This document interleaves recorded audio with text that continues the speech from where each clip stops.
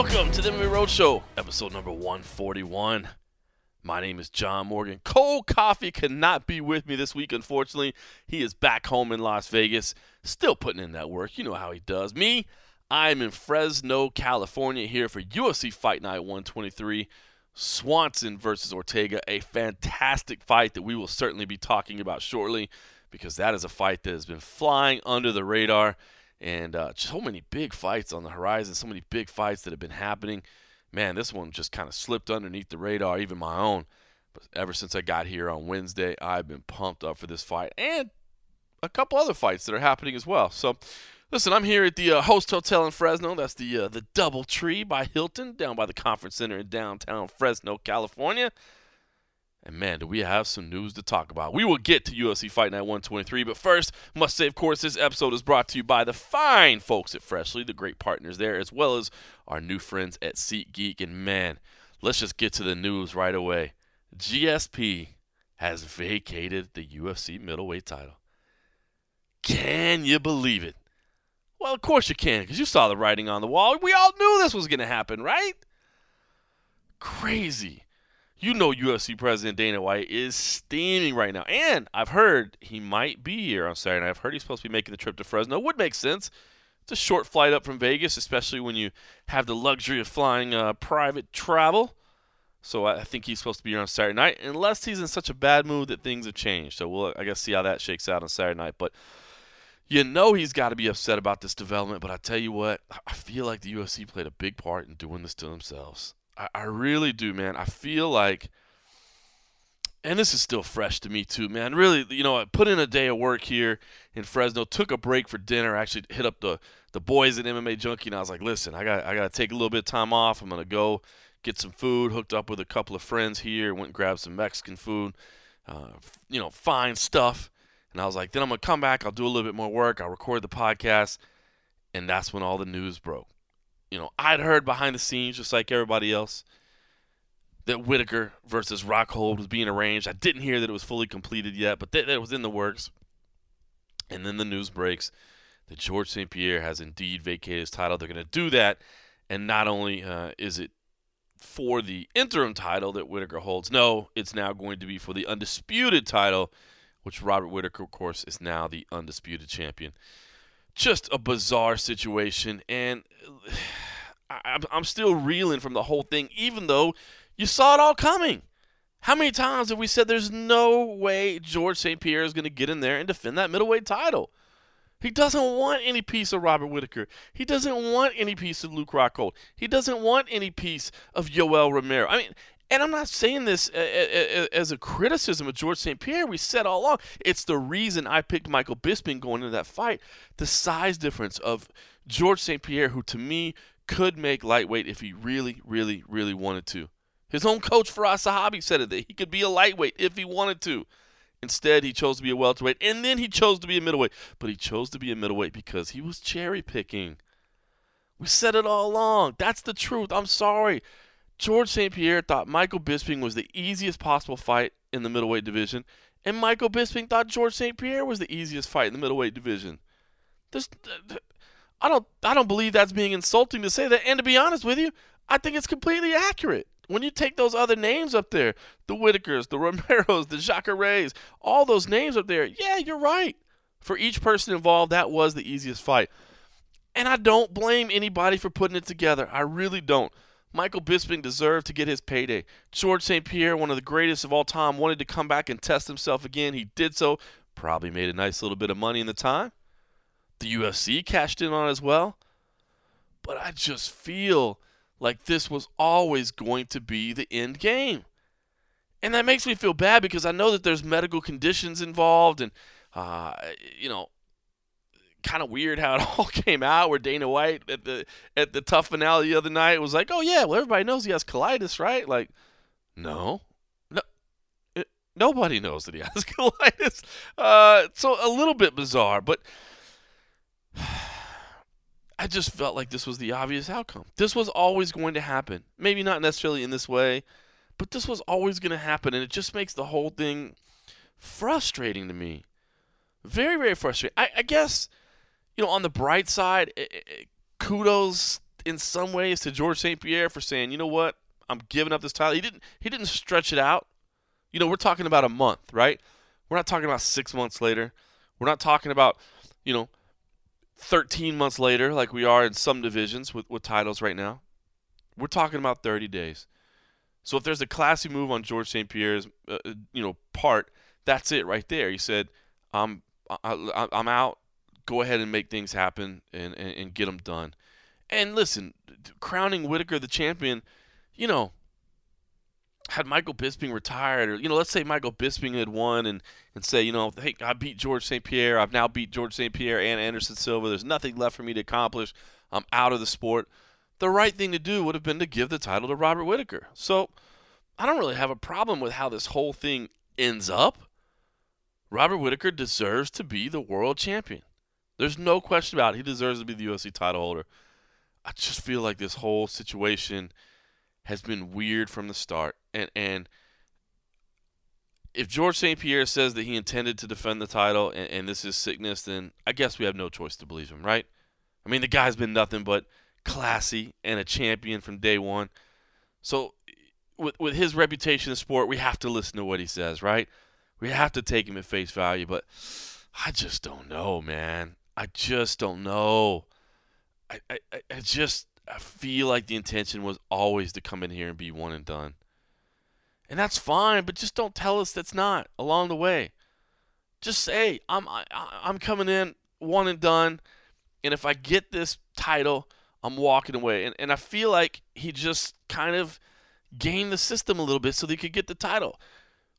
For Dana White to say, no, we actually put language in the contract, I'm sure the UFC thought we can't allow this to happen. And now it's happened anyway.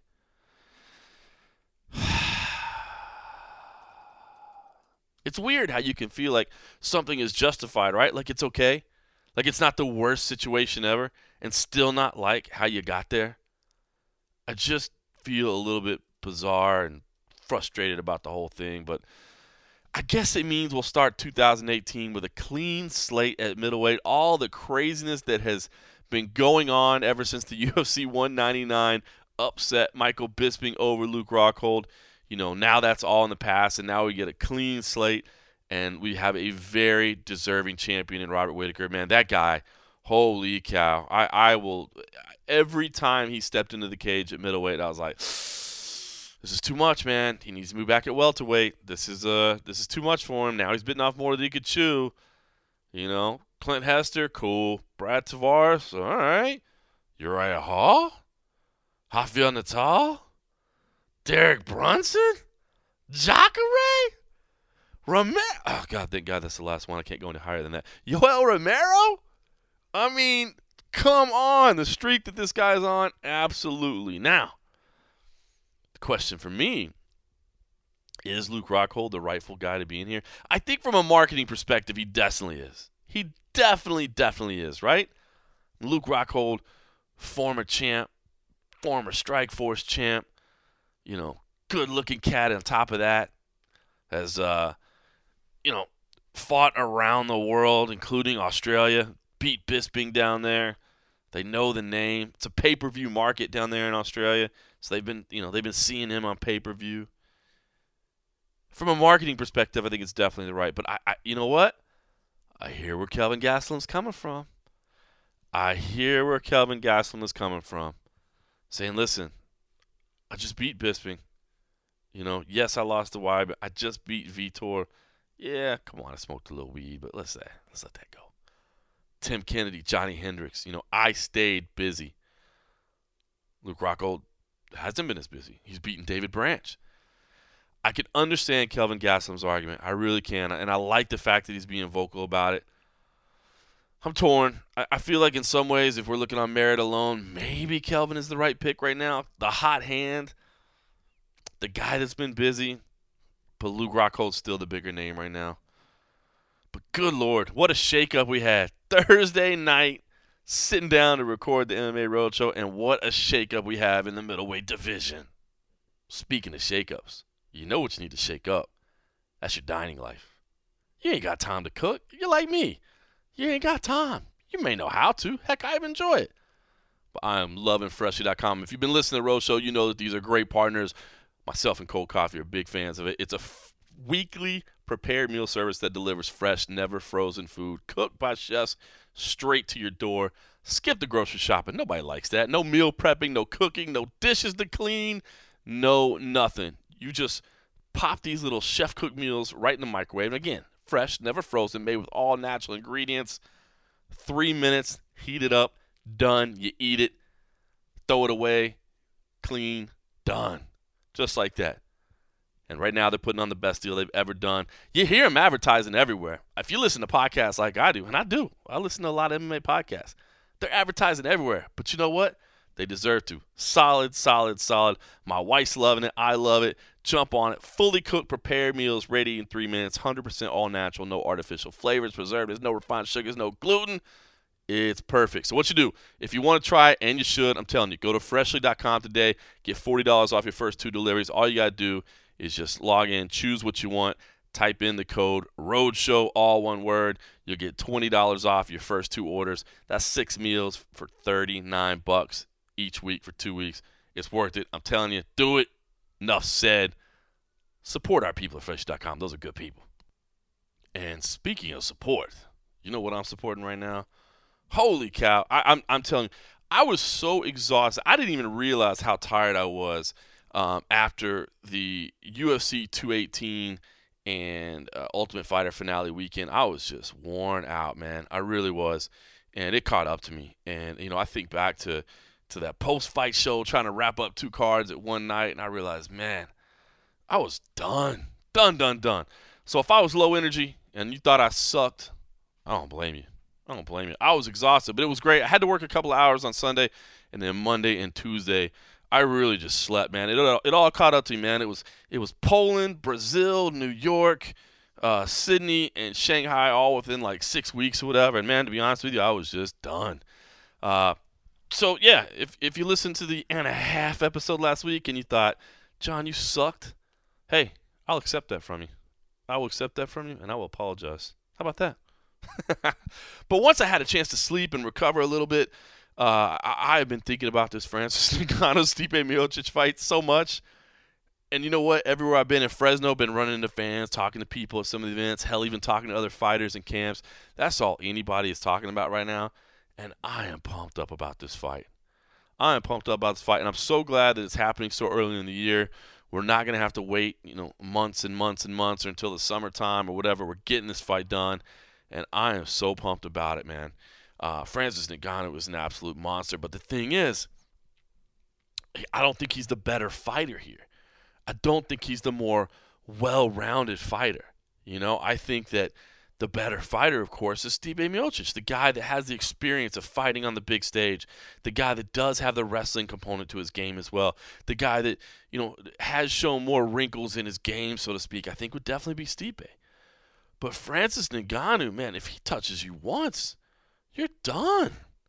You're done. You could fight 24 and a half minutes of a perfect fight, and then he clocks you with one shot. Now, of course, now you're factoring in cardio and, how much does his power trail off. And I get it, man. I mean, you could go into that. But seriously, that's what it boils down to. I mean, yes, everybody in the heavyweight division has power, but Francis Ngannou has power. Totally different. It's unbelievable stuff. And I am so hyped for this fight. It's funny because I was at Extreme Couture the other night, taking my kid to practice, and again, people wanted to talk about it there. And it was funny. The first thing that came to mind, it was weird that this was the fight that came to my mind because stylistically it's totally different. But I do think there's some relevance there. Is Randy Couture and Brock Lesnar, right? Like when Randy Couture and Brock Lesnar fought, Randy was the better fighter. No, hands down, right? He's got more experience. He's more savvy. He understands, more aspects of the game. But Brock's power and his strength, it was one of those things where if you get touched once, if you get clipped, I mean, this is a much bigger man. Now, there's not the size disparity, but I think the power disparity is there, and it kind of goes with that size. So, in a weird way, that's what this kind of reminds me of. One guy, to me, is probably the better fighter. But Francis Ngannou is just a freak. And I'll tell you the other thing that's odd about this is from Steve Bates' perspective, I got to think this is the time you want to fight Francis Ngannou, right? I mean, Francis Ngannou just seems to be getting better. Now that he's living in Las Vegas, living in the Performance Institute, soaking up things like a sponge. Man, you saw that clip. How amazing was that Fernand Lopez, his coach, that kind of turned him on to MMA in France, posted that little clip of him coaching him where they're outside on the grass of the apartment complex, and they're working on the combination, just a couple weeks before the fight, the exact combination that fell Alistair Overeem. Amazing. Amazing. I am so looking forward to this fight. I'd say the other thing that popped into my head about this was just a weird little trivia note. And I think I've said this before, but Joe Silva, when we were doing if you're a long-time listener, you've probably heard this, but it's not something we talk about a lot. But Francis Ngannou is somebody that at the Roadshow we've been fans of for a long time. We had a couple interviews with him along the way. Met him very early on in his career, thanks to Fernand Lopez, who was kind enough to introduce us and tell us, hey, I've got the guy. And we very much agreed that, yes, your guy does very much look like the guy. But, I was doing a story on him where we started to tell that story. This was a long time ago. Well, I had to say a long time ago, probably a year and a half ago. That kind of touched on the story. I know there's been a lot of stories done since about his backstory, Francis Ngannou's, and they've gone into much further depth than I did. But just kind of starting to tell that tale of how he ended up in France and where he came from, and how he was homeless for a while, and it was the first time the story had been told to the media, which was awesome, and I felt honored that we were able to tell it. But I wanted to follow up a little bit more and just see and ask Joe Silva. Joe, I know you can't go on record very often, but can you tell me where you first remember having Francis Ngannou on your radar? And Joe said, yeah, what's funny is the one guy that beat him, that guy's manager sent me the tape.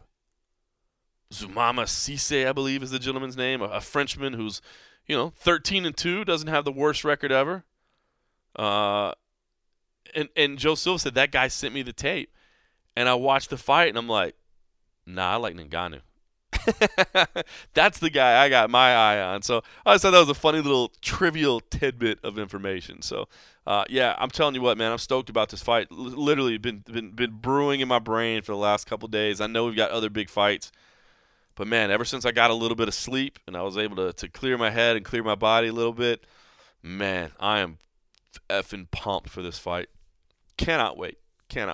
Last thing before we get to UFC Fight Night 123, I'm sure you guys saw the news of all the Russians getting banned from the Olympics. I just want to take 2 seconds to remind you, if you haven't seen it, go see Icarus. I'm telling you. I was late to the game, too. I only watched it a couple weeks ago. I watched it on this last little international swing. It's on Netflix. It's a documentary, and it's amazing. And it starts out as a documentary about bicycle racing and doping, and it ends up being a huge kind of expose on the Russian Olympic Federation and how they were doing all this stuff. It's crazy. If it wasn't a documentary, if it was a scripted program, I'm telling you, you would not believe it. You would say that this is garbage. And man, absolutely amazing. Go watch it. It's worth your time. Get it. And that's all I'll say about that. All right, let's get into UFC Fight Night 123. Cub Swanson versus Brian Ortega. Huge fight in the featherweight division. And like I said, I wasn't thinking about this a whole lot. There's been so many big fights on the horizon that it just really wasn't on my radar. But now that I'm here, man, I cannot wait for it. Cub Swanson, the longtime veteran of the game, dating back to the WEC era. A longtime friend of MMA Junkie, should say, dating all the way back to Tag Radio, man. Trig and Gorgeous George, before they were ever MMA Junkie Radio, they actually sponsored him at one point in time. So, just some long ties to the MMA Junkie family. But a big fight for him. His last fight on his contract, he's on a 4-fight winning streak. 4 decisions in a row, but, a couple of fight of the nights, a fight of the year. At least candidate at the very worst with Do Ho Choi.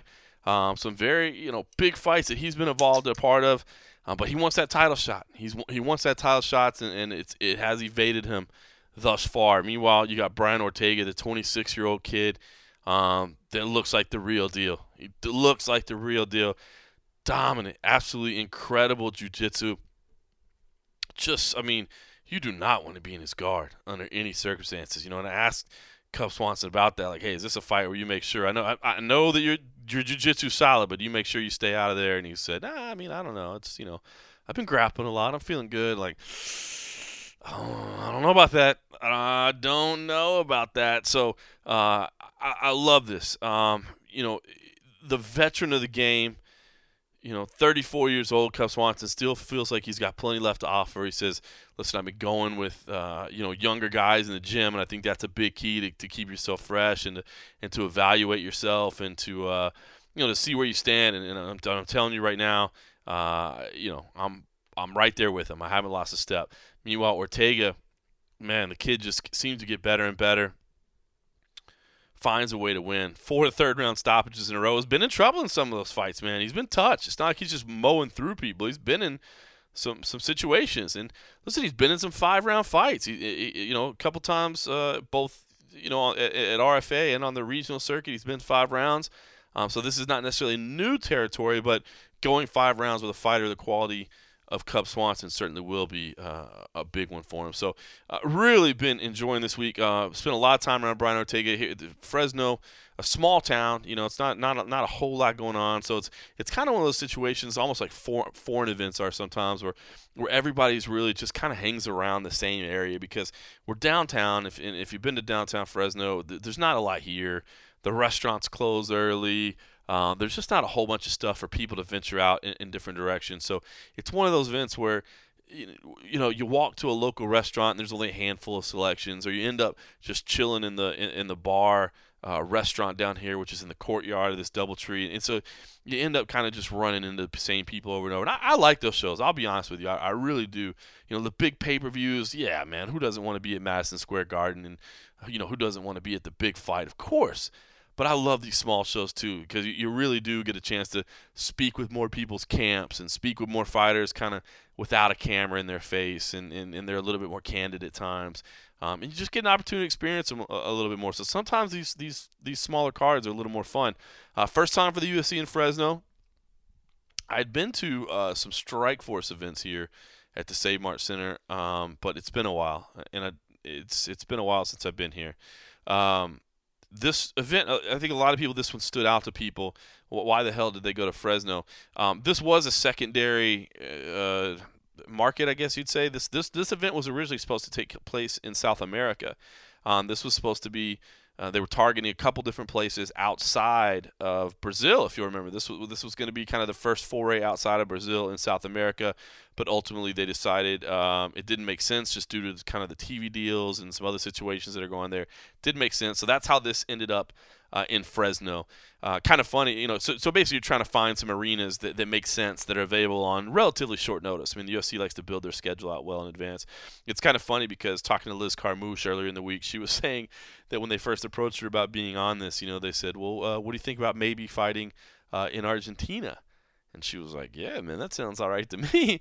And then they were like, well, it's not going to be Argentina, it's going to be Fresno.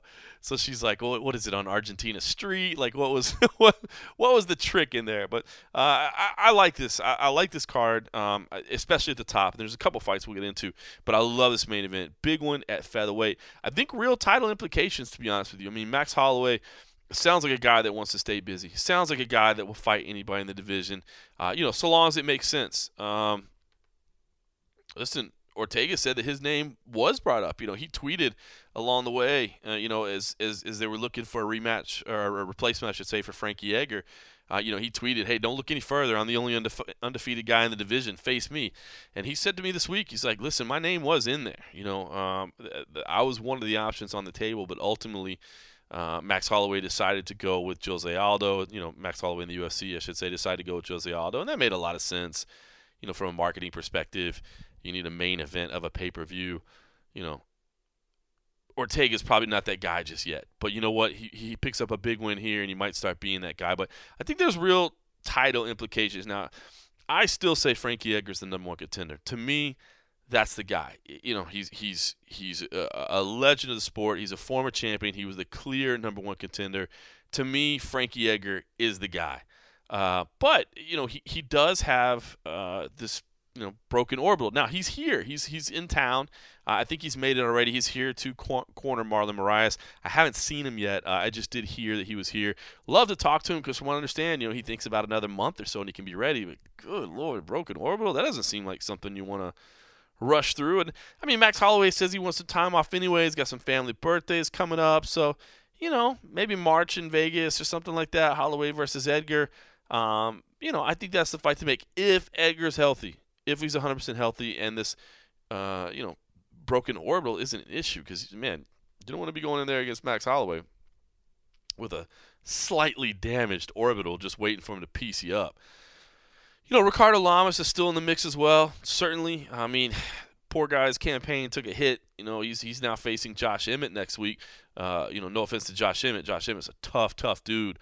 But, beating Josh Emmett is not going to get Ricardo Lamas a title shot. So, props to Ricardo Lamas for staying in there. He was supposed to be fighting Jose Aldo, which is the kind of fight that could have maybe gotten him noticed. So, there is implications here. I think both Swanson and Ortega can make cases. Now, they're going to need help to get in. They're definitely going to need help to get in, but they can make cases. So, listen, Brian Ortega is an interesting character. California through and through. There might not be a more SoCal fighter on the roster than Brian Ortega.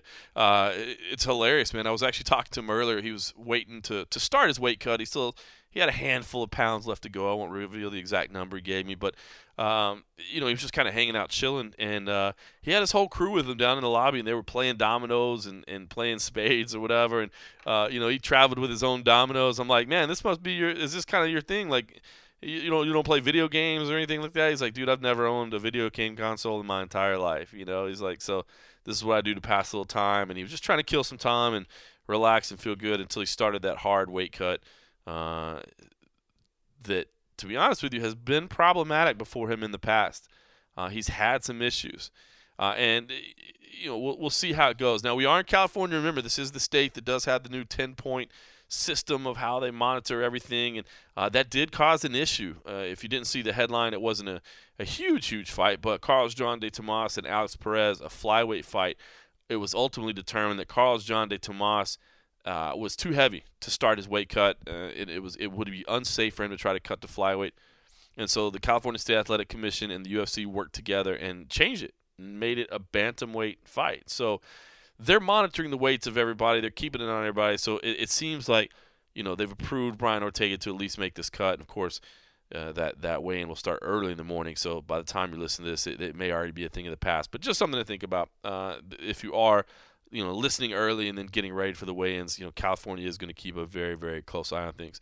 But I had a chance to speak to Brian Ortega this week at a more in-depth level than I ever have before, and really enjoyed it. We had a sit down on Wednesday and talked about a number of things, including the accident that he had. It's not a story that hasn't been told before, but it may be one that you didn't pay attention to. The guy nearly died surfing, and yet he continues to surf, which I found to be crazy. But he explains a little bit of that. He explains what happened. He doesn't really like talking about it. And I tell you what's crazy is that he told the story to a degree in our interview, and then we turned the cameras off and just kind of kept talking a little bit. And, man, he told the story even more so off camera about how he really felt. And I've actually heard him tell it to a couple people this week since we've spoken. It's been on a couple different interviews, and he always kind of tells it a little bit different, and he tells it a little bit more or less in depth, I think, depending on how he's feeling. He actually said that, his goal was to, when it originally happened, was to never tell a soul. He didn't want anybody to know. He didn't want anybody to know what had happened. And the story did get out. I think he told a reporter in the SoCal area, and they ran a story. And, of course, now it's online. It's a part of his history. It's a part of who he is. And it's an incredible story. But the thing that he said off record, so to speak, or just, off camera, was that, there was a moment where he just accepted that death was imminent, that, he was at peace with the fact that he was going to die. And the one that struck me, obviously, for anybody that knows me, man, my kid means the world to me. But he has a child as well, and he said he could picture his kid's face, as like this kind of calmness came over his body. He could picture his kid's face, and he felt that was his moment that at least he got to say goodbye. And I'm like, holy shit, I'm like trying not to cry right now thinking about it, man. It was crazy, man. So this guy went through this experience, and man, he has had a story. So had a chance to sit down and talk to Brian Ortega, and I wanted to share that with you because probably not somebody you've heard a lot of in-depth interviews with. I know I certainly hadn't, and I really enjoyed the conversation. And ahead of the biggest fight of his life to date, here is Brian Ortega. All right, well, first UFC main event, man. I gotta think it's exciting, but what's the feeling like a few days out? I feel good, man. I feel good. I feel like it's a normal fight, it's a good thing and bad thing. I don't know, I've never been this calm in a fight, and it's the biggest fight of my career, So, I feel great. The energy with my friends and my team is amazing, and we're just gonna go in there and just do what we do, A lot of added responsibility in the lead up, right? I mean, extra interviews, extra media, things like this. Yeah, man, I've been up since 8 in doing media, and then it's we're about to pilot. It's 3:20, and now we're still going at it, but it's cool, it's fun, Everyone that I've been doing interviews with, everything is fun, fun questions, and I'm getting used to it. Singing around the place? Getting caught slipping. You caught me slipping. Too funny. We'll talk about, a lot of people are saying, the question of, are you ready for this opportunity? You know what I mean? Is this a big moment? But I think many people probably don't know that you had a pretty extensive amateur career as well. I mean, I think, you were 12-0 as well? I did 11-0 in amateur. But that was because Camel wasn't around, so it was all smokers, So it wasn't on record, but the fights were there. We have all the footage, we have all the tapes on it, and I had some experience there. From 15 years old to I think it was 18 years old, I did 11 amateur fights, and even some fights where they would raise my hand and the cops would raid the place and we'd have to run out, and that was the best times, as in terms of my amateur career, right? That was like the best times where you're like, all right, hurry up and fight and get this W, and we got to get out of here because we don't want to get busted. That's crazy. So when people are worried, like, hey, is he being rushed into this right now? You feel like, no, I've been leading up to this. I've been leading up to this. I feel like I've been proving myself, and then I feel like you got to know where you're at. And if you're scared of knowing where you're at, then you don't belong in here, You really got to test yourself against the best of the best, and I did climb up the ranks fast, I once I came back and I fought Tavares, everyone was like, whoa, who is this kid? Let's see him more, and then they did Brandao, and then people liked Brandao, and we fought Clay Guida, and then, just the momentum kept going, and I started getting better, I started getting used to more events, more media, get used to the fight career, right? Because UFC was new to me. And now it's like I just finished a fight of the night with Renato Moicano in Anaheim, it was the biggest card of the year at that time. And I just feel great. And I didn't ask for anything, they've given me an opponent. I picked the hardest name on the list. I train for it. I go in there. I do my best. And I always look for the kill. And then it's been happening, in the third round, but it's been happening. We'll definitely get to that. So that came to the name Cub Swanson. You said you got to test yourself against the best. So were you excited? Were you like, oh man, am I ready? This guy's been around for a while. No, he's been around for a while, and my face lit up. I remember specifically, I got the call. I just landed in Guam. So imagine, I just did a 13-and-a-half-hour flight to Philippines, then another 4-hour flight or 3-hour flight all the way to Guam, landed at 5 a.m, jumped in the ocean, and then my manager calls me. He's like, hey, you're going to fight Cub Swanson in December. That's the talk right now. Are you ready? And my face lit up. I was like walking on the beach in this tropical forest, and I was like, yes. I was like, let's do it. It's like all my dreams were coming true, as in terms of when you think of fighter, you want to be main event. You want people to know your name. You want to to make your stamp in the game, you know. And I feel this is a perfect test for me because it's like I don't know if you follow boxing, but when Canelo fought, you know, like all these people, like it was to prove where he's at. And then let's say worse comes to worse, it shows my weaknesses, you know. Let's say Saturday doesn't go well for me. I always said if I'm going to lose, I wonder how. I'd rather know now than in the championship. I'm young. I feel like I'm very young. I feel like I just got started with my career. So it's like I need to find out now what's my weaknesses. That way they don't get exposed later on in the career and I really get severely hurt. At least right now I can bounce back from the injuries and get right back to work. Versus later, if I was maybe, you know, later of age and the time kicks in, then it's not going to be that easy. And plus I'm set in my ways where I don't want to train differently. Right now I'm like a big sponge and I'm just absorbing everything. Very cool. Were you a fan of Cub at all? Did you guys ever cross paths? I know as a California guy as well. I always seen the SoCal and I was like, where's this guy from? You know, but I always watched him when I was before I even started fighting, I think, and even professionally. I was watching him fight, and I liked his style. You know, I liked the phrase he said, "that beautiful destruction." That was pretty dope.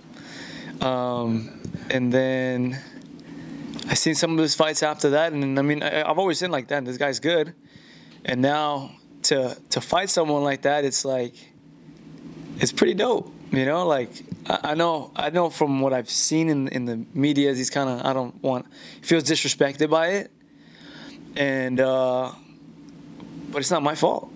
You know, I didn't say, hey man, I'm gonna fight. You know, I didn't choose you. I didn't do nothing. They gave me the call. I said yes, like I've always have, and that's that. You know, I'm learning, but this is the fight game, right? This is the fight business. This is how it works. You know, and I'm just excited to have a huge task this big, you know, in front of me, and I want to know. It's like I want to know, like, hey man, can we get this? And I believe in it, and I've been training hard for it, and now I just have to do it now on Saturday, and this is going to be the biggest test of my life. It's been a fast rise for you, but I think you've gained a lot of fans along the way because of your fighting style, man. It's exciting. And you've been in some wars, but I do wonder, I mean, at some point... Ortega! Do you worry, like, I mean, I can't keep holding out to the third round to get these things done. Like, I got to change things up. Or do you just, you know, ride with it and say, this is me? Believe me, if I could click a button and it says finish in the first, finish in the third, everyone would be finishing the first. But I tried to explain earlier, I was like, we're in a game where these guys are the best of the world. It's not going to be that easy to figure out. These guys are here for a reason. These guys are, like, the guys I fought were veterans, undefeated, or guys who, like Tavares, who had 15 fights in the game, and I was barely on my second one. These are guys who've been around before me, who have a lot of experience. I'm coming in as a fresh fighter. I'm still learning, and I'm trying to figure them out. And not only figure them out, I'm trying to beat them. I'm trying to finish the fight. I'm not here to score points. I'm here to finish. It takes a little bit more than... It takes a little time to do that, you know? Sometimes I wish it was like a street fight, no rules, and just let's go. And I would probably do better. But, you know, it's like... You know, given the rules that we have, 3 5-minute rounds and now 5 5-minute rounds, you have to study them and you have to go to war with them. And then when you see the opportunity, believe me, if I see an opportunity, I'm the first one to jump on it because it's a ticket home. I'm like, wait, that's a ticket for the bell to ring, for me to go home, for this night to end, for the punches to stop landing on my face, and that's it. You know, like I'm trust me, I get excited when I can finish a fight earlier. You had a scare outside of the cage on your rise up here as well. I wonder. I mean, I had a lot of scares, man. Surfing, I just surfed the other day, the first winter swell. So for those of you who don't know, I pretty much drowned surfing some big waves, and it was during training camp, and at that point it was crazy, you know, because it was one of my friends. It was just a crazy ride, you know, up to that fight, because one of my friends committed suicide, and then after that whole drowning situation happened. Then after that, someone died in front of me, And it was every single month I was trying to get over it through training and everything. And then after that I fought. So it was tragedy, tragedy, tragedy, and then like you're a superstar. You know, it was like it was just a weird energy, man. I didn't know how to take it. After the fight, I bawled out. I'm not gonna lie. You know, like I was like a lot of my teammates. You know, they were there with me. The whole walkout, the walking out, I was crying, and then when I got to see the doctor, I was crying, and then he was like, "Yo, why are you crying, man? Like, you won, you know? Like, why you acting like you lost?" But I feel like I finally let all that pressure out, you know, like the pressure valve that right when they shook my hand got raised, I just let it go. I was like, I had so much things on my shoulders that I had to break, you know? And I feel like we all have our times when we break, and that was one of them for me, you know? And I'm back surfing though, but why do you still get out on the water? You know, because, man, trust me, man, it's not tempting fate. I just don't like being scared. I was actually mad at myself the other day because the first winter swell came up, and they were like, 5 to 6 feet, but it just gave me flashbacks. And I jumped off the rocks, and then I tried to go for a wave, and I backed out when I seen the drop, and I was like, what's going on? And all of a sudden my mind was like, no. And this was last week. So I was like, man, I have a big fight coming up. I don't want to get hurt. I am scared though. And then I was out in the water with Alan Lurson, Michael Lurson, James Lurson. And I was out there, and I told them, I was like, hey, I'm afraid. I'm not going to lie. I need to get in. And then we were just arguing out in the water. They're like, get him in. He's going to have it was just crazy. And like I went out there. I got scared again. I got like flashback. And I don't know why, but it wasn't as bad as the first time when I went surfing. It was like 3 times bigger than what it was that day. But, like that mental thing is still there, because it's not like fighting, or it's not like anything else. Like the referee stops the fight and it's over with. You're going to gain your consciousness, and you're going to heal up, and you're going to be alive. Versus the ocean, you go out there, and it's, what mood is she in? Does she want to hold you down there for a while, or does she want to let you up? And really that means, are you going to live or are you going to die? And I've been on the other side, so it's like not knowing what's going to happen, it's the scary part. It's like you go for this big wave, and once it drops on you, you're like, it's survival mode. And I got scared, but I can't wait for after this fight, because it's still winter and we're getting the swells up, and my goal is to go out there and just get hit by some and just shake it off and get over that fear, Nice. Well, you went here. I think there's going to be some big fight opportunities for you too. So you might not be able to go surfing. You might have to handle those. I don't know about that. In the lead up, I thought it was great, man. That and I don't know if you created it or somebody did, but you kind of tweeted at Max Holloway like, here's the only undefeated contender in the division. So talk to me about that. I mean, you feel like poke the bear, like I'm ready. I'm ready for this title shot. I mean, put it this way: if you get a chance to fight for the title, that's a once in a lifetime opportunity. And knowing the fact that all the stats and all the facts that I was given, it was a possibility. And my name got thrown in there, and I got really excited, because one thing is you believing you're ready for it, but when your name gets thrown out there and you're like, whoa, wait a minute, let's make some noise now. Like his manager threw out my name. They said it's Max has to pick between one of those names, and I was like, he already beat Swan. Like I'm thinking on his side, like if I want to fight someone, defend the belt, let me get a new cat. And what better way to promote it than fighting, like the undefeated, all this. And so I made some noise, I poked the bear a little bit, as you say, but why not? Like I'm here to fight the best, and I want to become the champion. And if on any given night, I feel like anyone in the top 5 could win a belt, on any night. When one of these right punches lands, they all have the possibility and the capability of being a champion. So I rattled some noise. I had Kelly Slater out there. I had I mean, I had Travis Bark. I had all my homies, like making some noise, helping me make some noise. And Freddie Prinze Jr., all these guys were like just rooting for it, and I was loving it, man. So, I mean, even because I didn't get the shot, I just love the fact that I got to see how many people have my back, Yeah. And that was good to see. What'd you think about his performance? It was great. It was great. I felt like Aldo kind of gassed out again, but he had a fight not too long, so he should have been training for it. But I don't know. I don't know. I don't want to say he's done with, but from at least with Max I think Max has his number. Yeah. Not that he's not dangerous though. Well, you get a big win here, and I think you'll definitely be in that mix of people, man, right there in the discussion. So, I mean, first things first, obviously you got to focus on that. But when you play this fight out, man, you think about all the wars you've been through, all the exciting fights you've been through. We've seen Cub do the same. I mean, this looks like potential fight of the night type stuff. But how do you see this thing playing out? How do you get your hand raised? Oh, man. I have a lot of visions, Like, I envision knockouts. I envision submissions. Like when you're training hard and you really, I'm passionate about what I do. I always think like how can I get this win, or how is it gonna happen, or how is it gonna go down, and I haven't even figured it out yet. That's the crazy part. I just go in there and I just feel that I do what I have to do to win, to get the finish,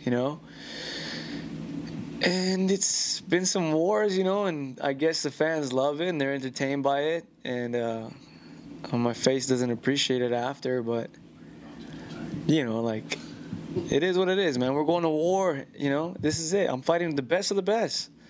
Like I said, if I could push a button and first round finish, believe me, I would take that over 3 rounds, 5 rounds of just punches and bunches to each other. But I don't have that button. I'm trying to get better and train and get that button, though, So hopefully I'm prepared for this fight as well as I know I am prepared, and the world will get to see what I'm capable of,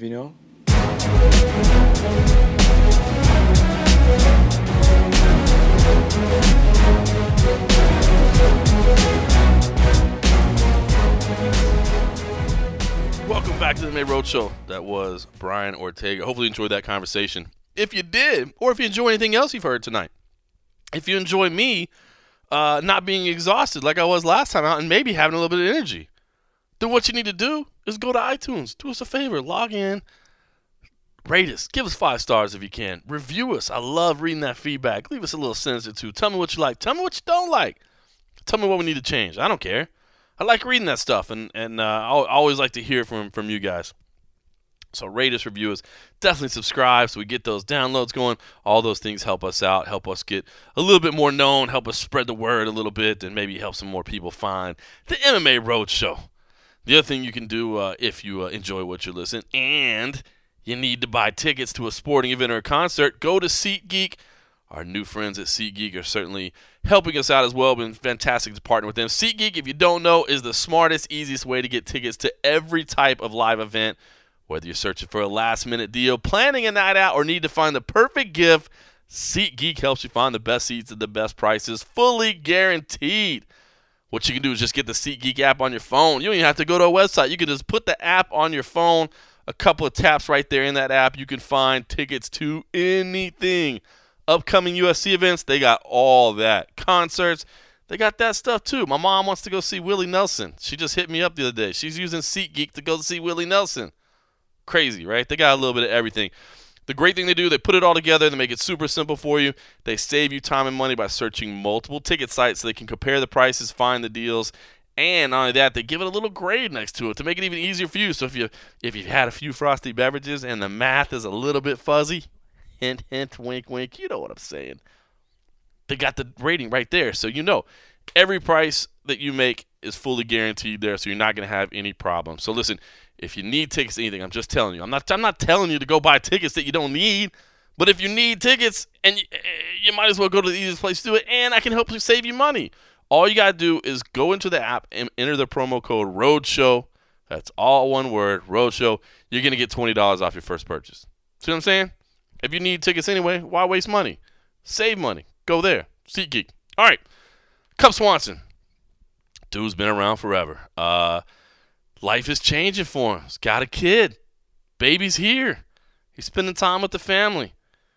And this feels like I don't want to say a crossroads moment because, listen, I mean, I've seen a lot of interviews making a lot out of this is his last bout on his contract. I mean, guys, he's been fighting for Zuffa for 10 years. I don't see him going anywhere else. I really don't. I don't see him wanting to necessarily pursue a free agent offer. Not that he wouldn't. Might as well get the offers. Might as well see what the money is out there on the open market. That's the only way you know to test your value. So I've got, no problem with people testing free agency. Sometimes it's smart. Now, sometimes it might not pay off. Sometimes that guaranteed offer that came before might be more than what you get from Bellator or one championship or the Professional Fighters League. It might not be that much. And then you got to go back to Zuffa and say, how about that first offer? And they're going to say, well, no. We like what that other company offered you because it's a lot less. But anyway, I say all that to say I don't think Cub Swanson is leaving, man. I think he's going to be around. But as far as, that title shot that he wants, man, I feel like this is a big crossroads, And he keeps getting these fights that are tough fights that maybe don't have the name. Do Ho Choi. Artem Lobov was a tough fight. I know Artem gets pooped on every now and then, but he put in a scrap that night. And Brian Ortega's a tough kid that, again, maybe doesn't have the name yet, but I think is somebody very good and very special in the sport. So it's a tough position for Cub Swanson to be in. And I think, every fight's a must-win to a degree, right? I mean, every fight's the biggest fight of your career. But I do feel like this is a big, big moment for Cub Swanson. So I had a chance to sit down with him as well and talk to him about, what he thinks about what is at stake here. And here's what Cub Swanson had to say. Well, Cub, first off, man, we haven't seen you since April. I know you took a little family time, a little personal time to change your life up a little bit. What's that time been like for you? It's been amazing. I was, very calculated. I knew the baby was coming. I told the UFC, leave me alone for a while. They were like, why? And I was like, I got some personal stuff going on. So it was cool. I got time alone, had the baby. Got a little bit of time to adjust to the baby coming home, training with that, and it's been pretty smooth. I was gonna say, I mean, that's a big adjustment lifestyle, man. I know as a fellow parent, it takes over your schedule. So give me an idea of what training has been like for you, getting ready for a fight. Knowing there's schedules and routines and sleep is tough and all those things. What's preparation been like for you? Well, I mean, the trophy goes to my daughter Royal because since we brought her home, she sleeps like all throughout the night. She doesn't wake up. So after that, everything's been easy. A little fussing here and there is not a big deal because I got a full night's sleep. And that's like my biggest thing is when I'm training hard, I need sleep, and with that, I'm okay. That's awesome. Sometimes I know it maybe provides like an extra layer of motivation or an extra sense of purpose. Yeah. Or, I mean, what has it been like? Have you felt any kind of like mental or psychological or emotional shift? Like, I just feel like I have more energy, which is crazy. I'm 34 and I'm pushing harder than I've ever pushed. I do give myself a lot of time to recover and do all that stuff. I'm very focused on that. But just wanting to instead of going home and laying in bed and watching TV and trying to let my body recover for the next workout, I'm just trying to pick her up or play with her and just spend that quality time with her. So I feel like I have more energy. It's pretty crazy. That is cool. What does it make you feel like where you are in your career arc? You know what I mean? Does it make you want to fight more because you got somebody to take care of? Does it make you think I got to get done with this stuff because I got to get out of getting punched in the head? A little bit of both. It makes me want to push even further because I know she's gonna one day grow up and be watching these fights and saying how I did, and I'm just putting pressure on myself to go out there and just be the best.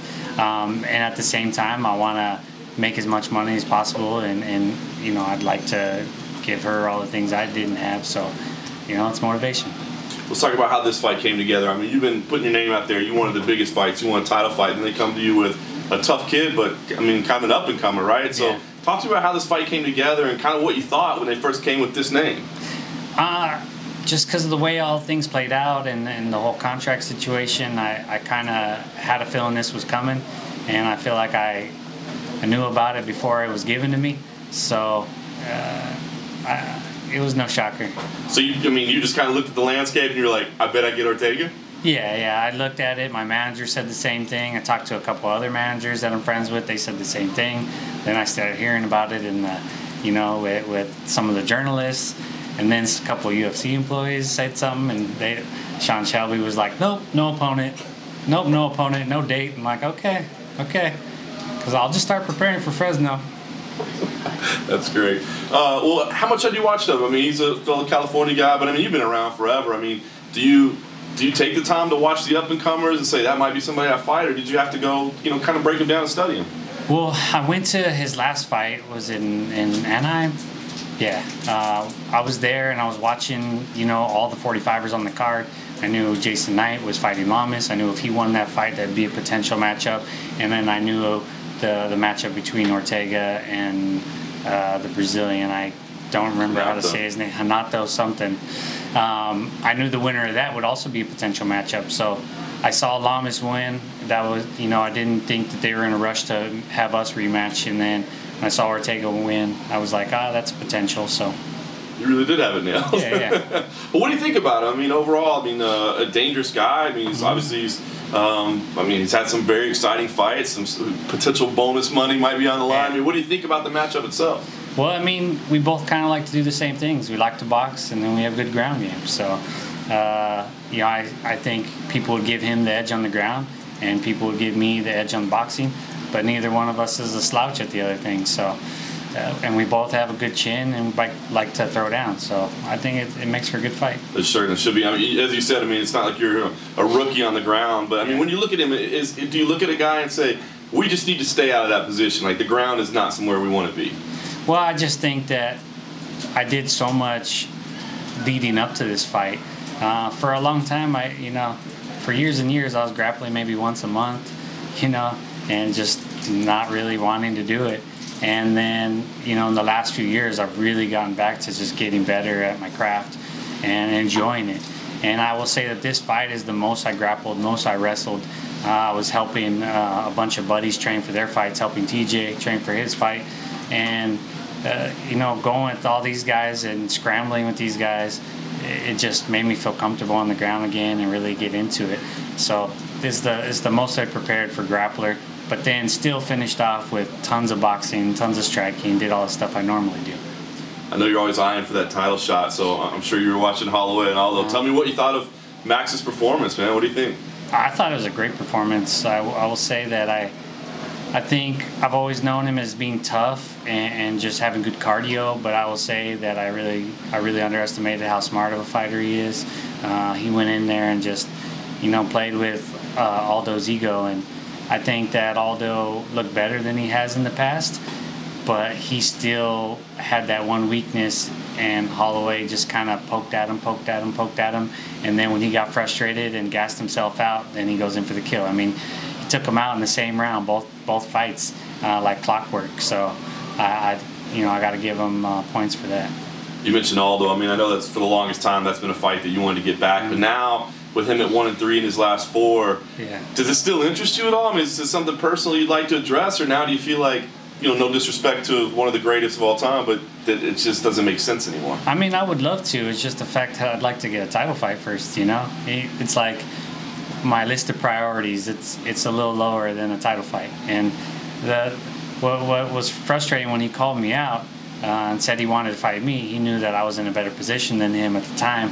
And the thing is I'm thinking, man, if you would have beat Max, we would be fighting, and I'd be getting paid triple what I'll be getting paid to fight you now. So it just didn't seem as intriguing. Plus, I still was in the mix for the title fight. So title fight's number one because I'm trying to make the money, and I'm trying to get the big fight.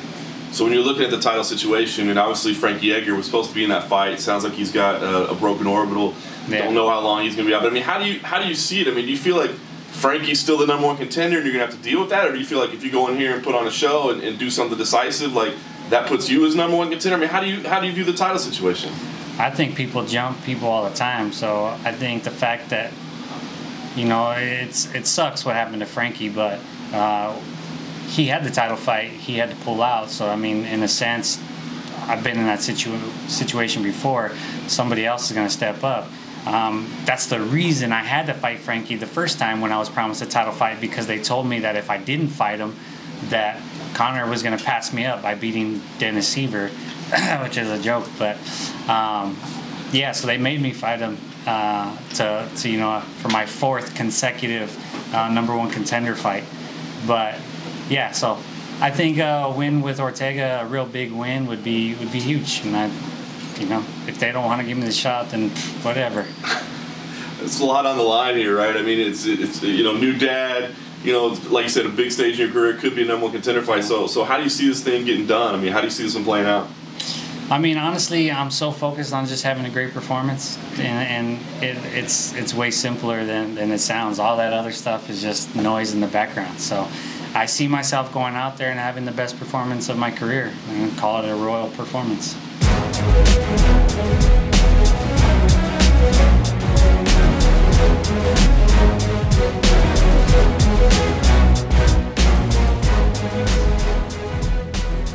All right, so listen. Forced to make a pick, which I was, recorded my little video earlier and sent it in for our media picks, and also, of course, have our spreadsheets. I picked Cub Swanson.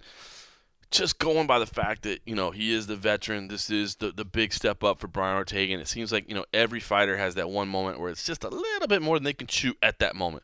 Heck, even Cub Swanson said this afternoon at the open workouts, he said, listen, Brian Ortega is going to be a better fighter one day when he loses. And I'm going to be happy to be the guy to teach him that lesson. And I like what he's saying there.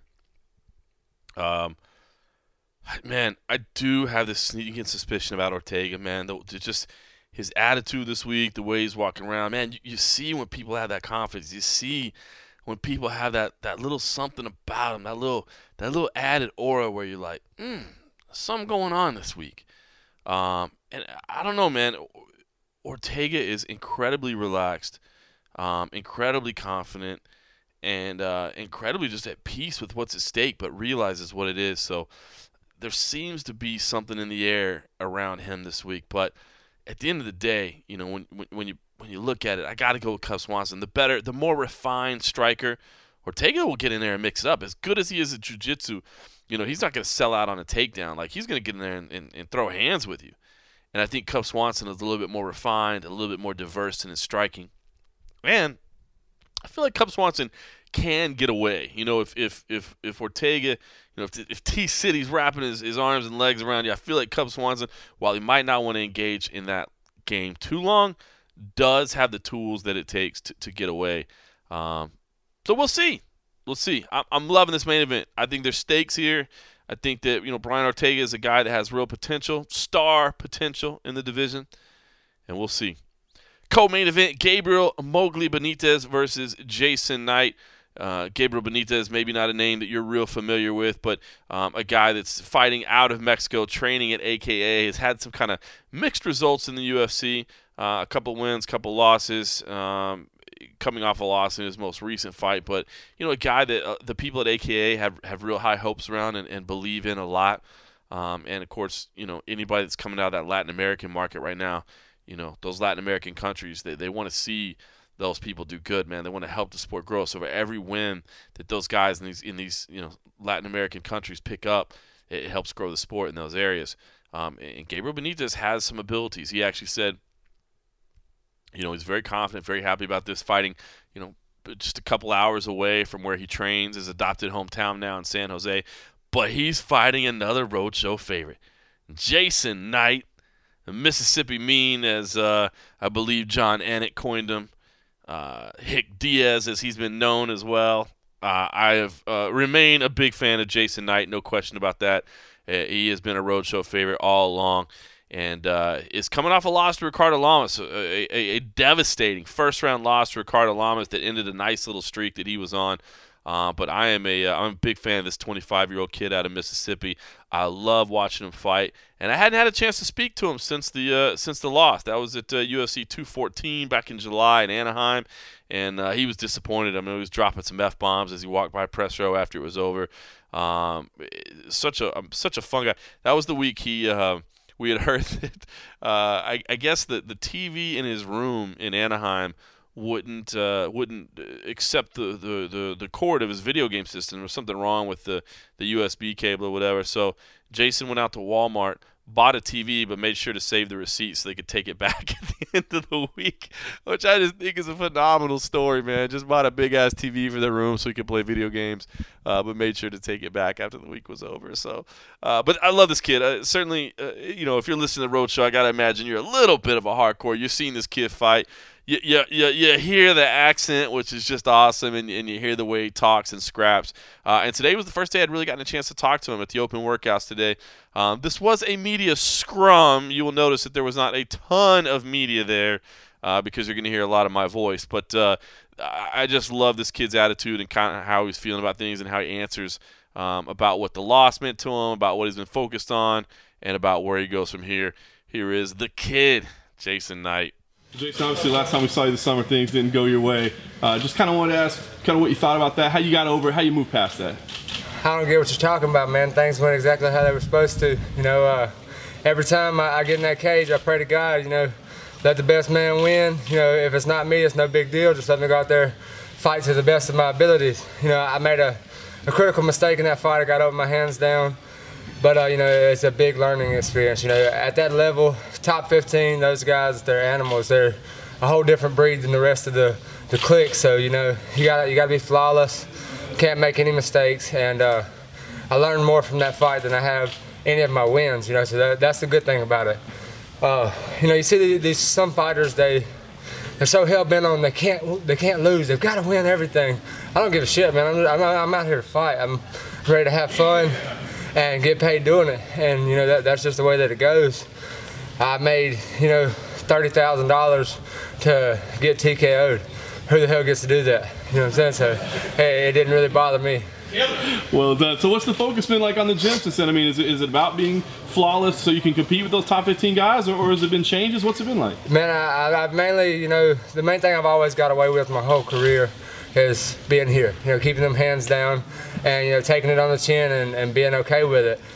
So I've mainly been trying to, work on keeping my hands up a little bit and, try not to rely so much on my chin, a little more on technique and not so much on the grit. But, the grit's still there, the chin's still there. So if I do get hit on the chin, you best believe I'm going to keep walking right through it just like I always do. Very nice. Despite the loss, the UFC comes back and gives you a co-main event. So, I mean, does that feel pretty special, though? They trust you with that? Yeah, man. They know just as well as I do. It's a top 3 guy. That's a big shoes to fill. And I asked for that fight. I asked for it. And, it was not really a short notice fight, but I didn't have a complete training camp for it. And, that was just something that I wanted to try to do. I want to test myself at that level. And, I had the skills to beat him. I had the tools to beat him. He was flawless, I wasn't, so I think that, they know that I'm at the level where I need to be, and they're just giving me this fight. I think it's kind of like a warm-up.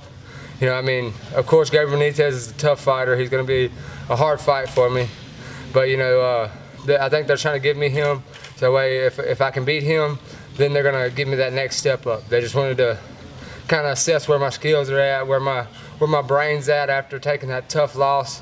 But I'm not like the rest of these guys. I don't get butthurt over a loss. It doesn't bother me, and I'm right back to the same guy 30 minutes later. Then I'm not. I think I might have been upset for 30 seconds, and then afterwards I was back to happy-go-lucky Jason. And that's the way it's gonna be. So even coming up short, you realize you belong with those top 2 guys. Oh yeah, man. I belong with everybody that's inside that top 15. And I think I'm above some of their levels for sure.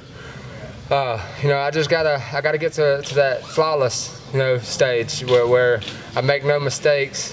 I have no errors that's gonna cost me fights.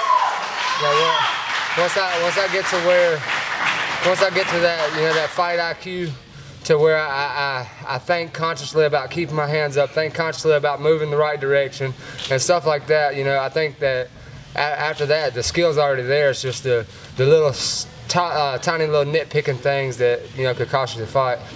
And last thing for me, I mean, the fourth fight of 2017, how's the body feel? I mean, is this a pace that you can keep up that you want to have moving forward? Yeah, man, I want to, even if I get that belt in my hand, I still want to fight 4 or 5 times a year, as much as they can put me in there. You know, like I said, this is something I do for fun, you know, and I happen to make money while I'm doing it.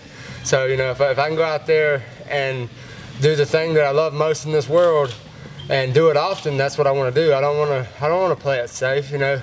You got guys that, you know, they get the belt, and then the next thing you know, they're fighting for points. That's not me. I'll get that belt, and I'm still going to grit my teeth and go out there to win the fight. I don't want to leave it to the judges ever. I want to get the finish.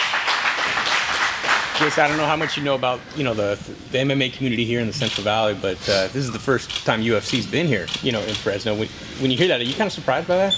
Yeah, man. I think, you know, it's going to be a cool thing to go out here and, you know, be part of the opening act, you know, and I think that we're going to get a lot of support from these guys because, you know, that's like if you bring an event to Mississippi. We've never had an event in Mississippi. You bring an event to Mississippi, and the show's going to sell out because everybody's been waiting on something like this.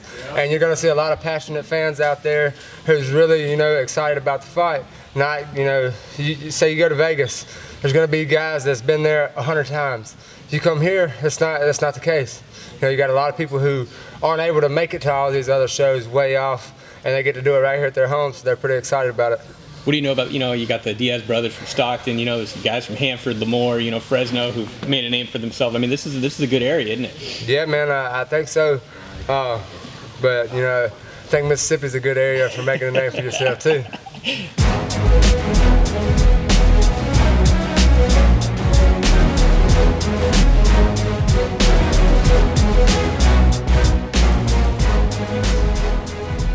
So a good fight there. I think that could be a lot of fun. I think Jason Knight is a big favorite there, and for a reason. You hear how he says it, like it's not really a gimme fight, not really a setup fight, but you know, an opportunity for him to prove that he is still what everybody thought he was. I mean, it would be devastating for him to lose to Gabriel Benitez.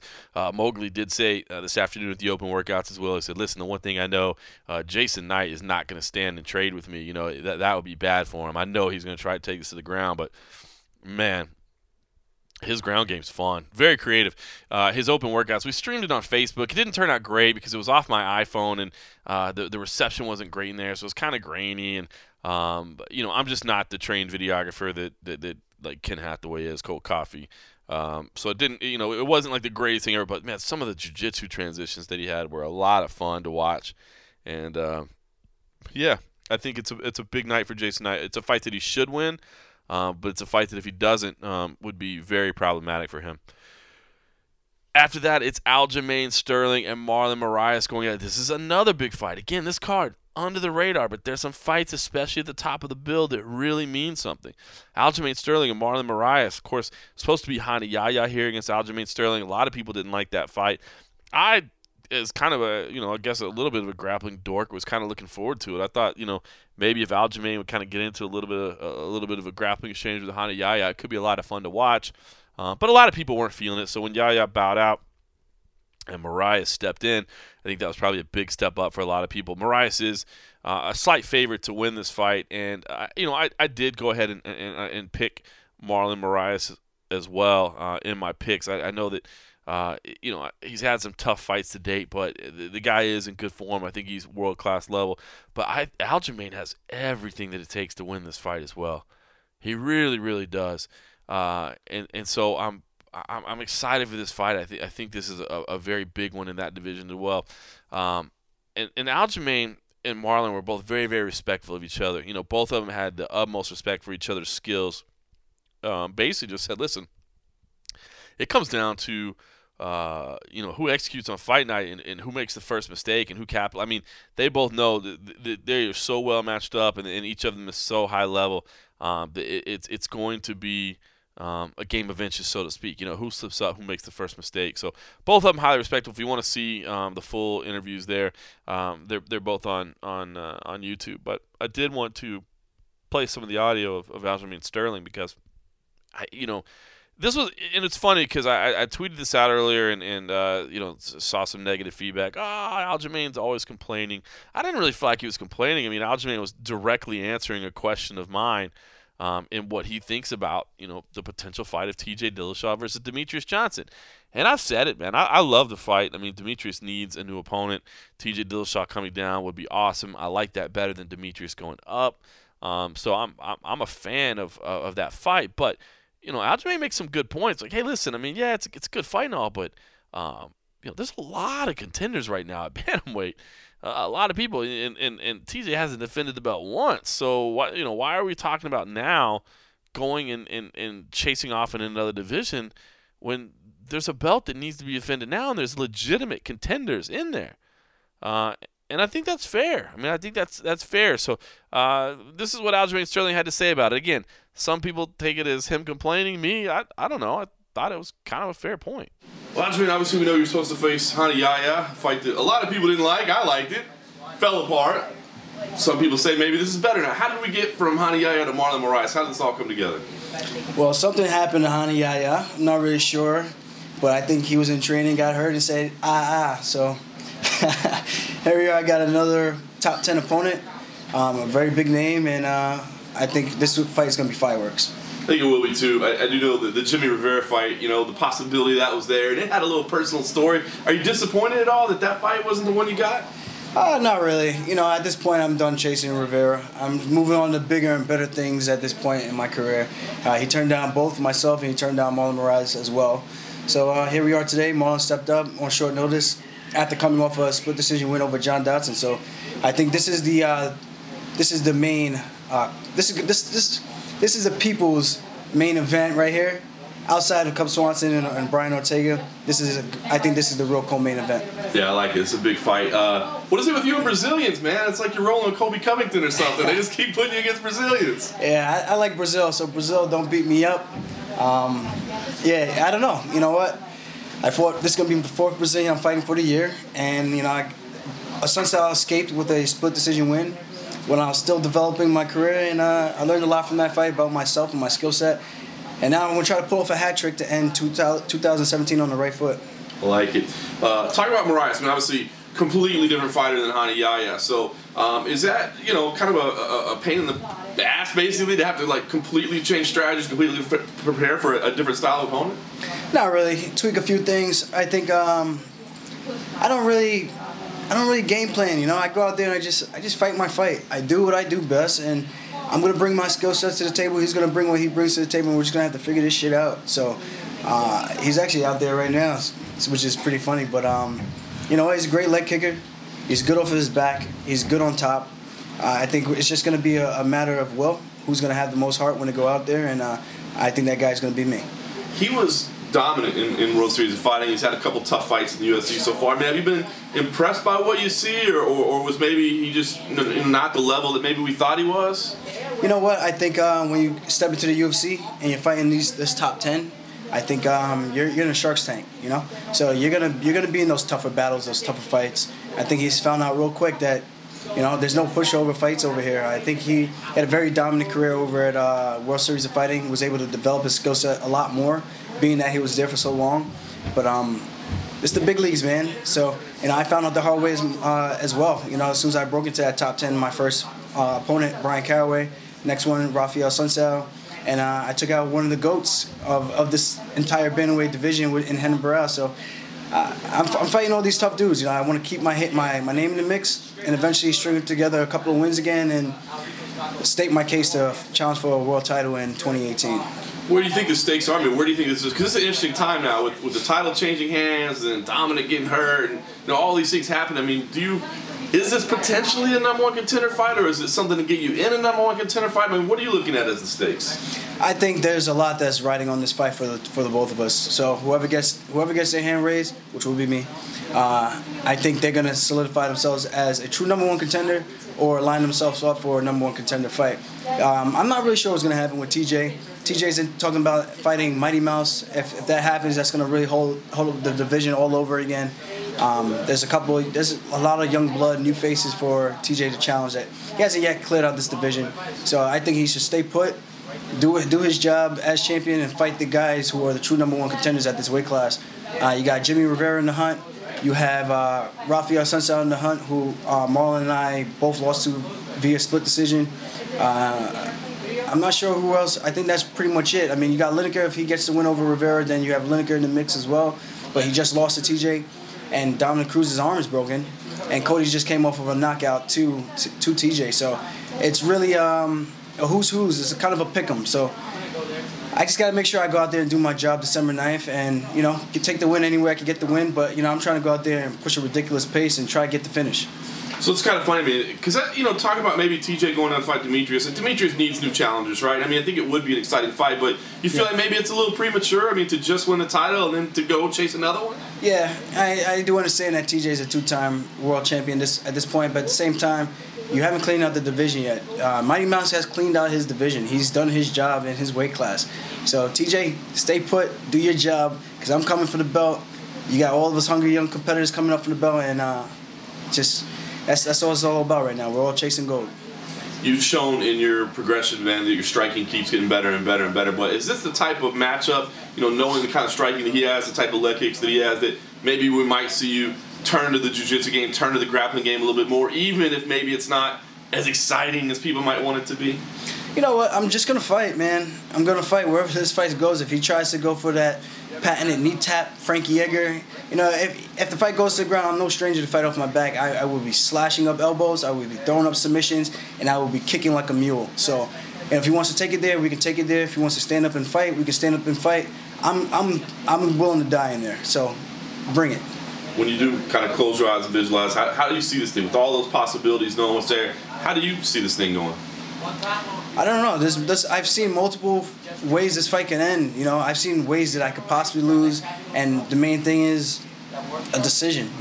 So if you're gonna try to go out there and decision me to death, but you can't. It's gonna be hard to do that if I'm the guy pushing the pace and staying in your face the entire time. I'm looking to tire his ass out and see who's got the better cardio and see what happens. That's all you can do. Go out there, give it your best, and if I have a great performance, the results will speak for themselves.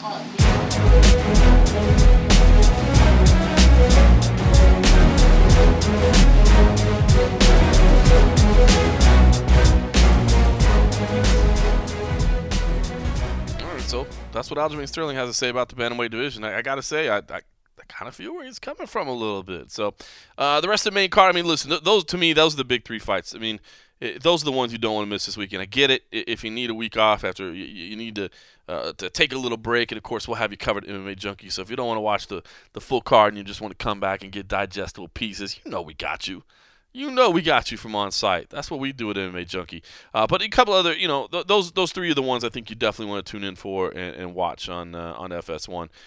Scott Holtzman, Hot Sauce versus Daryl Horcher. Eric Anders versus Marcus Perez. Benito Lopez versus Albert Morales. The rest of your main card fights. FS1 preliminary card wraps up with Liz Carmouche versus Alexis Davis. Now, this is a rematch, but it's a fight that took place at bantamweight the first time. It's taking place at flyweight this time. Both women are making their way down to 125 pounds. Both said, listen, it wasn't easy, but it wasn't hard either. Just had to make a lot of the right decisions and clean up my diet, and now I'm excited. I did think it was funny that they both moved down to 125 and then end up fighting a fellow former 135er. It's like, damn, maybe we should have waited once to cut. But we'll see how they look on the scales. Both were, kind of looking forward to the opportunity, kind of thinking this as a fresh start and a chance to make an immediate impact in the division since the flyweight rankings, really haven't been sussed out just yet. Interesting to note, and I found this wild. Like, there was no way I thought that, like, both these women watched every episode of Tough. One thing that I'm sure a lot of you have picked up on by now is most fighters don't watch a lot of fights. Most of them don't. Now, there's exceptions. Like, for instance, Chito Vera is here, Marlon Vera, who, by the way, Chito Vera said tonight, I don't know how serious he was, but he did have workout gear on. He's like, I'm keeping my weight low just in case they need somebody in the morning. He's like, I'm here. I'm going to keep myself ready just in case. I love that attitude. But Chito's a guy that watches a lot of fights. He watches a lot of fights. And, by the way, he's trying to book another fight. He wants somebody at 135 pounds, and I couldn't think of anybody offhand. So if you can think of anybody that makes sense right now for Marlon Chito Vera, tweet me and him. Come up with the idea. I told him we'd brainstorm together, but you guys are way smarter than I am. So if you think of something, tweet both of us, and so we can see your suggestion. But yeah, he's an exception. He watches a lot of fights.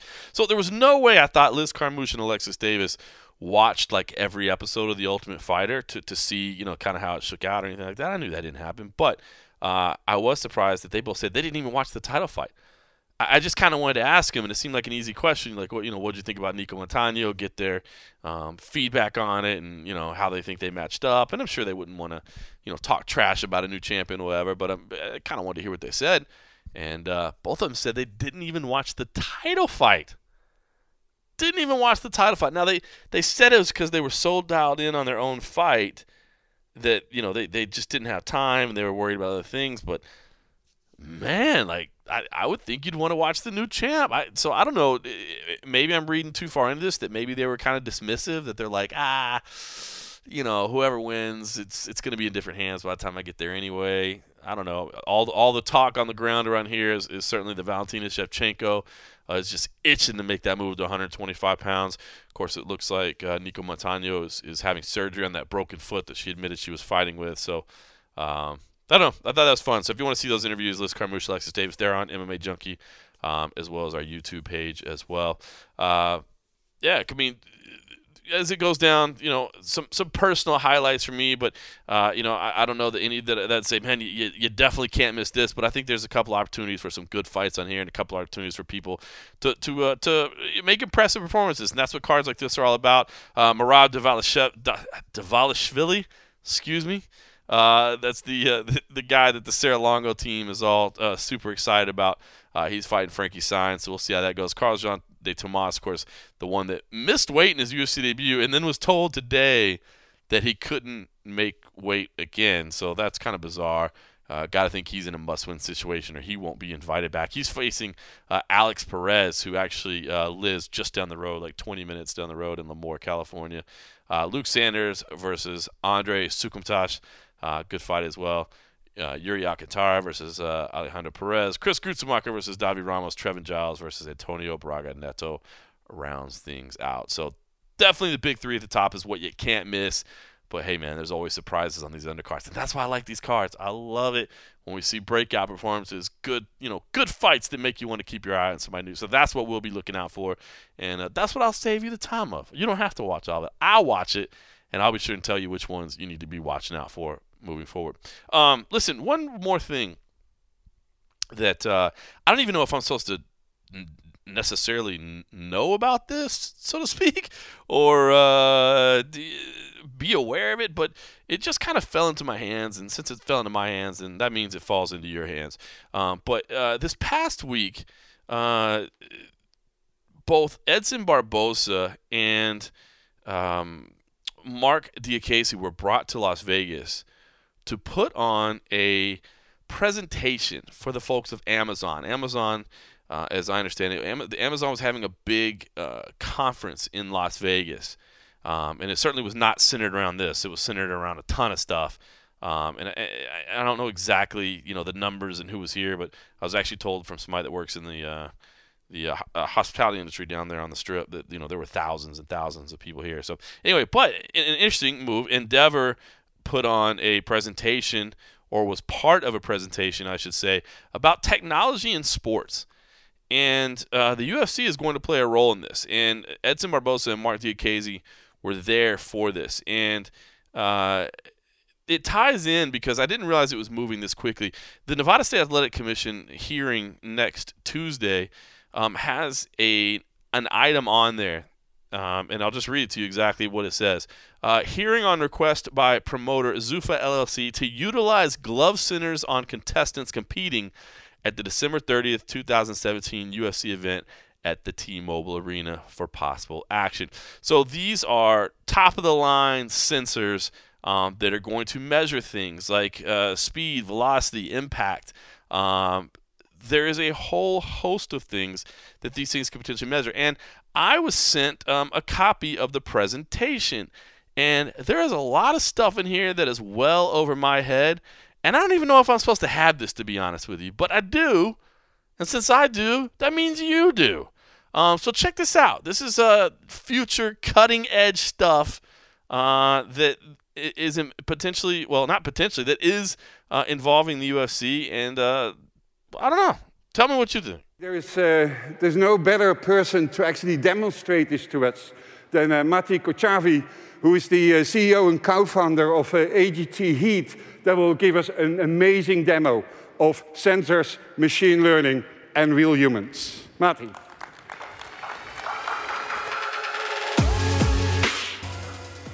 Stories. People have been telling stories since our early days.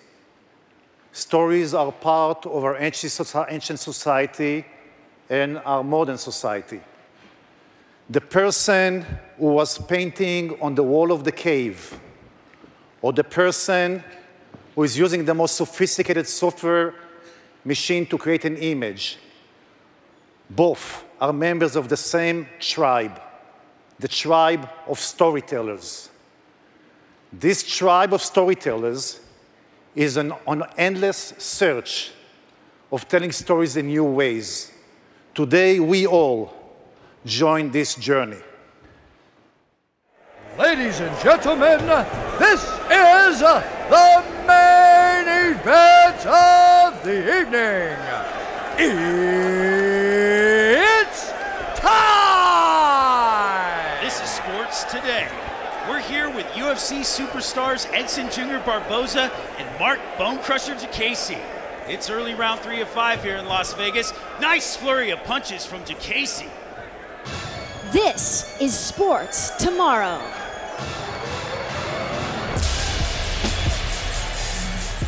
Heat Deep Analysis ranks these fighters as two of the most explosive fighters in the UFC. Ooh, right hook from Barboza. Barboza's glove sensor measures a force of 7.2 of 10. Heat has Diakiese wavering. He looks strong, Heat. Diakiese's left cheek impact detected at 8 of 10, a hard punch. Diakiese's agitation is higher than UFC average for that impact. Diakiese is smiling. Look at that. He's taunting Barboza, but Barboza's all business. Don't get confused with his smile. Heat's emotional analysis shows a different perspective. Barboza is confident while Diakiese is passive. Octagon floor sensor measures Barboza's energy up 18%, Diakiese down 10%. All locked up here, Heat. Diakiese aggression index is rising fast. Expect a shift soon. Great sweep by Barboza. Diakiese's back up. He's got his leg, lands a few punches. The global audience shifts to Diakiese. Back and forth. England is with Diakiese while Brazil is pulling hard for their Barboza, while local audience stays with Barboza. Both are strong. Both are strong. They are bringing it. This is tremendous. What a fight. Both fighters are gaining confidence. Wow, double 360 from Barboza. Diakiese blocks. Oh, what a kick by Diakiese. Wow, spectacular. And that's the end of round 3. Now for the inside story with Heat. Heat has the indices adding up even, while Barboza's punishment index tops at 8.9. Diakiese's aggression index is all the way at 8.7. Historical Fight Analytics says we're in for a 4-round even fight, Gary. You heard it from Heat. Invite your friends. We're in for an exciting night. What an amazing fight. Barboza is from Brazil, Diakiese is from England. They just performed a scripted fight, but they are about the real thing. Those guys stand on the octagon in the most toughest, demanding sports in the world, the UFC. What you also saw is how we want to tell sports. What you've seen right now is 2 minutes of a UFC fight where 70 new insights were introduced during that fight. Those insights are covering entire aspects of the fight of Diakiese and Barboza. They cover their passion, they cover the power of the fight, they cover the resiliency, they cover the strategy. All those things happen on the octagon. Shouldn't we tell story of sport that way? Shouldn't sport be told in real time with real data, the real information, the real data, the real insights, and the real emotions? That's what you saw on the big screens, and we're also going to show you how it's going to look today on the smartphone. We are a company which is trying to revolutionize the way we're going to tell sports and live events. So first, who are we? We are a partnership between 2 companies, AGT International, which is my company, which was building such solutions for the industry, and Endeavor, which is a WME IMG company, headed by Ari. Ari, will you please stand up? Headed by Ari Emanuel, who is one of the well-known people in the industry. WME IMG is the largest entertainment and sports and fashion organization in the world. Together, we envisioned this story, how to tell the world with Internet of Things, sports and entertainment. So how do we create 70 insights in 2 minutes, insights that have not been seen before? It all starts with this. It starts with the data that we collect from sensors. If you would see up there what we have right now, we have a camera which has on top of it very smart analytics on the edge. The mat that you see over here is a very smart mat. It can manage movement, analyze pressure, analyze so many things. This mat and the camera are connected to the same center. We also have Thomas, Dr. Thomas Bader. We also have the glove, which is a smart glove. And inside this glove, we have this sensor.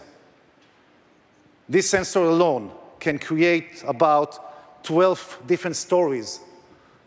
And the stories are from the strength of the punch all the way to the impact the punch had on the other fighter. Very sophisticated stuff. The glove is connected to the mat. It's connected to the camera. We are agnostic to sensors. Our philosophy, a sensor is a storyteller, and it's a great storyteller if it has very good analytics connected to it. So we deal with any sensors. We are covered with thousands of sensors. Over here in this UFC fight, we covered ourselves with audio and video and the things that I just described. Now, all those sensors create data which is flowing up into what we call our world graph. Our world graph is the centerpiece of our product. And actually, it's where everything is happening on top of it. The world graph is the semantic representation of the physical world and the entities participating in it. And the physical world over here was the UFC fight. And the entities were, of course, the two fighters, Jacquizi and Barbosa. Usually the other entities are going to be the cornermen, which some of us relate to them as coach. Each team has about 3 cornermen. And it's going to be the referee. And of course, it's going to be the physical entities, such as the octagon. And it's going to be the non-abstract entity, which is going to be the fight itself. All those are entities that are on the world graph. The world graph knows everything about those entities, their properties, their dynamics, their complex behavior. The world graph also knows about the relationship between the entities, because we want to tell a story. We are not about statistics of the fight. We are about the story of the fight. So the world graph knows things like the connection between the fighter and between his coach. The world graph is also covering the historical behavior of the fighters. So we know what they've been doing in the past. So what we have on the world graph in real time is the information which comes with the sensors that describe to us the fight, and we have the historical data. On top of the world graph, we have our AI agent. There is a way I want you to think about it. Think about a robot that sits right now in every sport event in the world. Think that robot is connected to sensors that I just told you. And that robot has one mission, is to be able to provide to each one of you what you want to know about the sport event, even if you're not there. So the AI agent that we have that runs on top of the world graph is looking at the world graph and is asking questions. What's interesting, what's important, and what's fun, so I can be able to provide this information in a cool way to my audience and to my fans. And that's what the AI agent is doing, extremely sophisticated agent. And what he also knows is, he knows what each one of us would like to get. It might be that I would like to get the emotional part of the fight, and someone wants to get to know about the physical part of the fight. So he's going to be able also to understand what each one of us want, and to pick from the fight that we saw right now, and from the 70 analytics, to send it to the relevant people, and whatever they want to see. Ladies and gentlemen, we are focused about telling a new way to tell sports and live events in a new way, to bring into it passion, to show it in real time, to bring the same energy that you have in the game, to have it right now in the information that you get. And all of this is in order to serve you. I hope you're all going to be on our platform and really enjoy it. Thank you very much.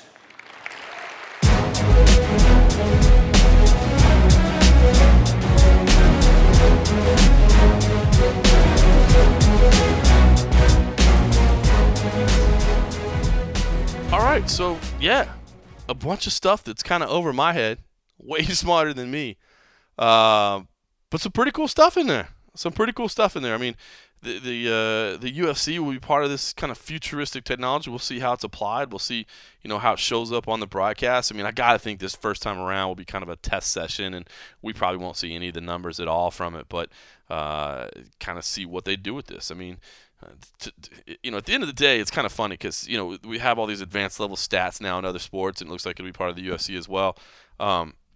At the end of the day, man, you get punched in the mouth. It doesn't matter what the stats say, right? I mean, it doesn't matter what they say about velocity and speed and fatigue and, all these things. You get hit on the button, but I don't know. It could be some interesting stuff.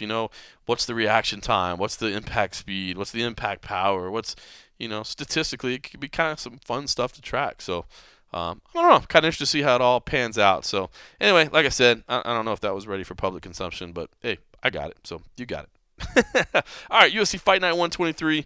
I'm gonna get all this over to Cole Coffey, who's gonna edit together. We'll be at I will be at the weigh-ins, I should say, in the morning. No ceremonial weigh-ins in the afternoon, so we'll have everything.